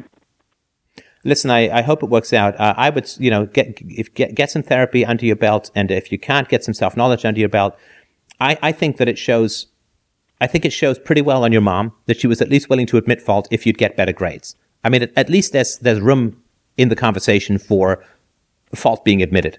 That's not so bad. I've heard a lot worse on this show, and so when you get some of this knowledge under your belt, I think it's it may be worth reopening. In fact, I'd strongly suggest reopening the conversation with your mom and try and figure it out. And ask your mom about procrastination. Ask your mom about what she has achieved or not achieved in her life and how she feels about it. You may learn a lot about yourself by asking your parents about themselves, right? Not asking them about you and what they did to you and what they did about you, but just asking them about themselves. Again, I've mentioned this before, but I had a 7-hour conversation with my dad where he talked about his life independent of me and why he did what he did and the choices that he made. And it was a little chilling how little I showed up in that. But I learned a lot about myself just by listening to my dad talk about himself. Not himself as a parent in relation to me, but just himself as a human being independent of me. And it gave me a lot of relief. And so you can ask your mom about her own, procrastination or her own ambitions or her own frustrations. You can learn a lot about yourself, and it can be quite a relief to know that your parents came into their relationship with you with their own baggage and that it really wasn't all about you. And there were a lot of times they were just bouncing off stuff in their own past. I think there's a lot of independence and freedom in that. It makes it less personal, if that makes any sense. Sure. I think I just heard you're angry, sure. But okay, it's just, I'll leave it there. But I just wanted to sort of mention that as a possibility in the future. So listen, thanks everyone so much as always for, just amazing honesty and openness and just great comments and questions. I feel so stimulated by this listenership that I consider it just such an enormous honor to be able to have people talk to me about really what they're thinking and feeling. And I'm obviously happy that what I say has some use from time to time. And thank you, everybody, for making all of this possible, this truly amazing philosophical conversation. freedomainradio.com/donate, just to put in my last humble begging as monkey philosopher dancing for food request for donations. I really do appreciate everybody's support. Have yourselves a truly wonderful week, and we will continue to try and work on show quality issues. All the best, everyone. Bye-bye.